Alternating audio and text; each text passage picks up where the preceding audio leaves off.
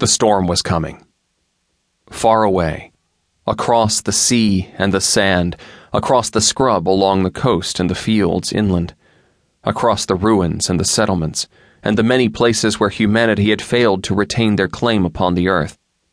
From beyond the divide, with its dark watchers and restless shadows, along age-worn valleys and flattened hills, out of the depths of the desert where it was called, the storm gathered speed and power and swept unchecked from the north. Like a living thing, a creature of untamable will, it rolled on its thunderous belly across the land, scouring hills bare with its furious winds, stabbing tongues of lightning at anything daring to stand upright, smothering all thoughts of resistance beneath the weight of its shadow. In its wake, it left a trail of destruction. It was coming. It couldn't be turned back. Indefatigable, unstoppable, relentless, its purpose was simple and its destination plain. The storm was coming for its maker. Sal jerked awake with a gasp. The storm! It was coming for him. He had woken it from its rest in the dry wastelands surrounding the 9 stars. They had to get away before it reached the caravan. He blinked. A cursory glance at his surroundings revealed that he was no longer in the caravan at all. He was sleeping on a real bed, clutching thin sheets in his fists and surrounded by stone walls. There was a single, wide air vent with a metal grill across it in the high ceiling, and the floors were made of polished wood.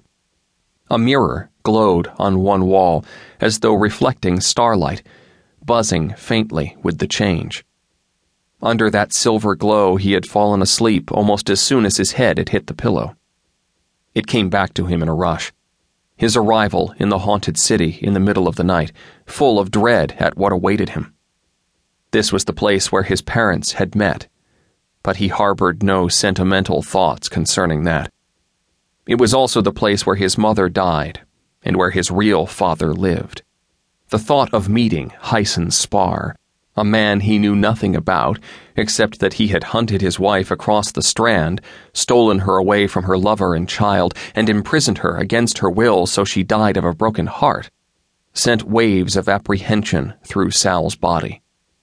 The syndic, his great-aunt, had him in her clutches now. He might have felt relieved that she had not been at the dock to greet him had he not been so weak from seasickness at the time. Her absence only delayed the inevitable. He had been imprisoned the moment the solid door of the room had shut behind him, as surely as though he'd been thrown into a cell. Not that he had felt free at any point during the long journey from Ulam. The band around his left wrist took care of that.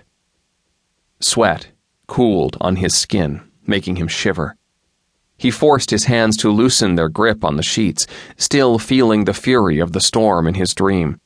The single-minded determination of it as it roared across the parched land. 3 times in the last week he had had the nightmare. If that meant anything, he couldn't work out what it was. Why should he be afraid of something coming out of the interior, out of the past, when what lay ahead of him was far worse? It was reality he should be worrying over in his sleep, not dreams.